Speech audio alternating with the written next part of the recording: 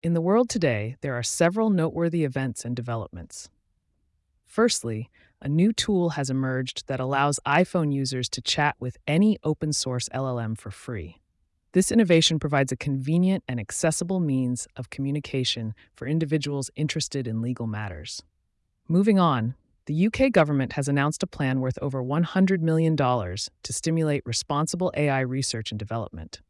This initiative aims to foster advancements in artificial intelligence while ensuring ethical considerations are prioritized. Additionally, Deliveright has partnered with Wix to simplify heavy goods deliveries and offer real-time order tracking.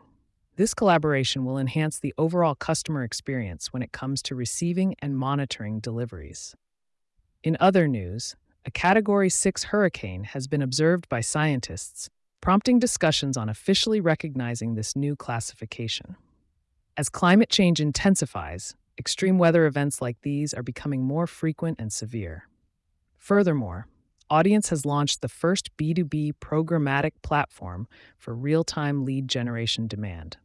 This platform will revolutionize how businesses generate leads and connect with potential customers. For those preparing for a CSAM, financial services interview with Microsoft, assistance is sought. This indicates the individual's desire for guidance and support in their interview preparation.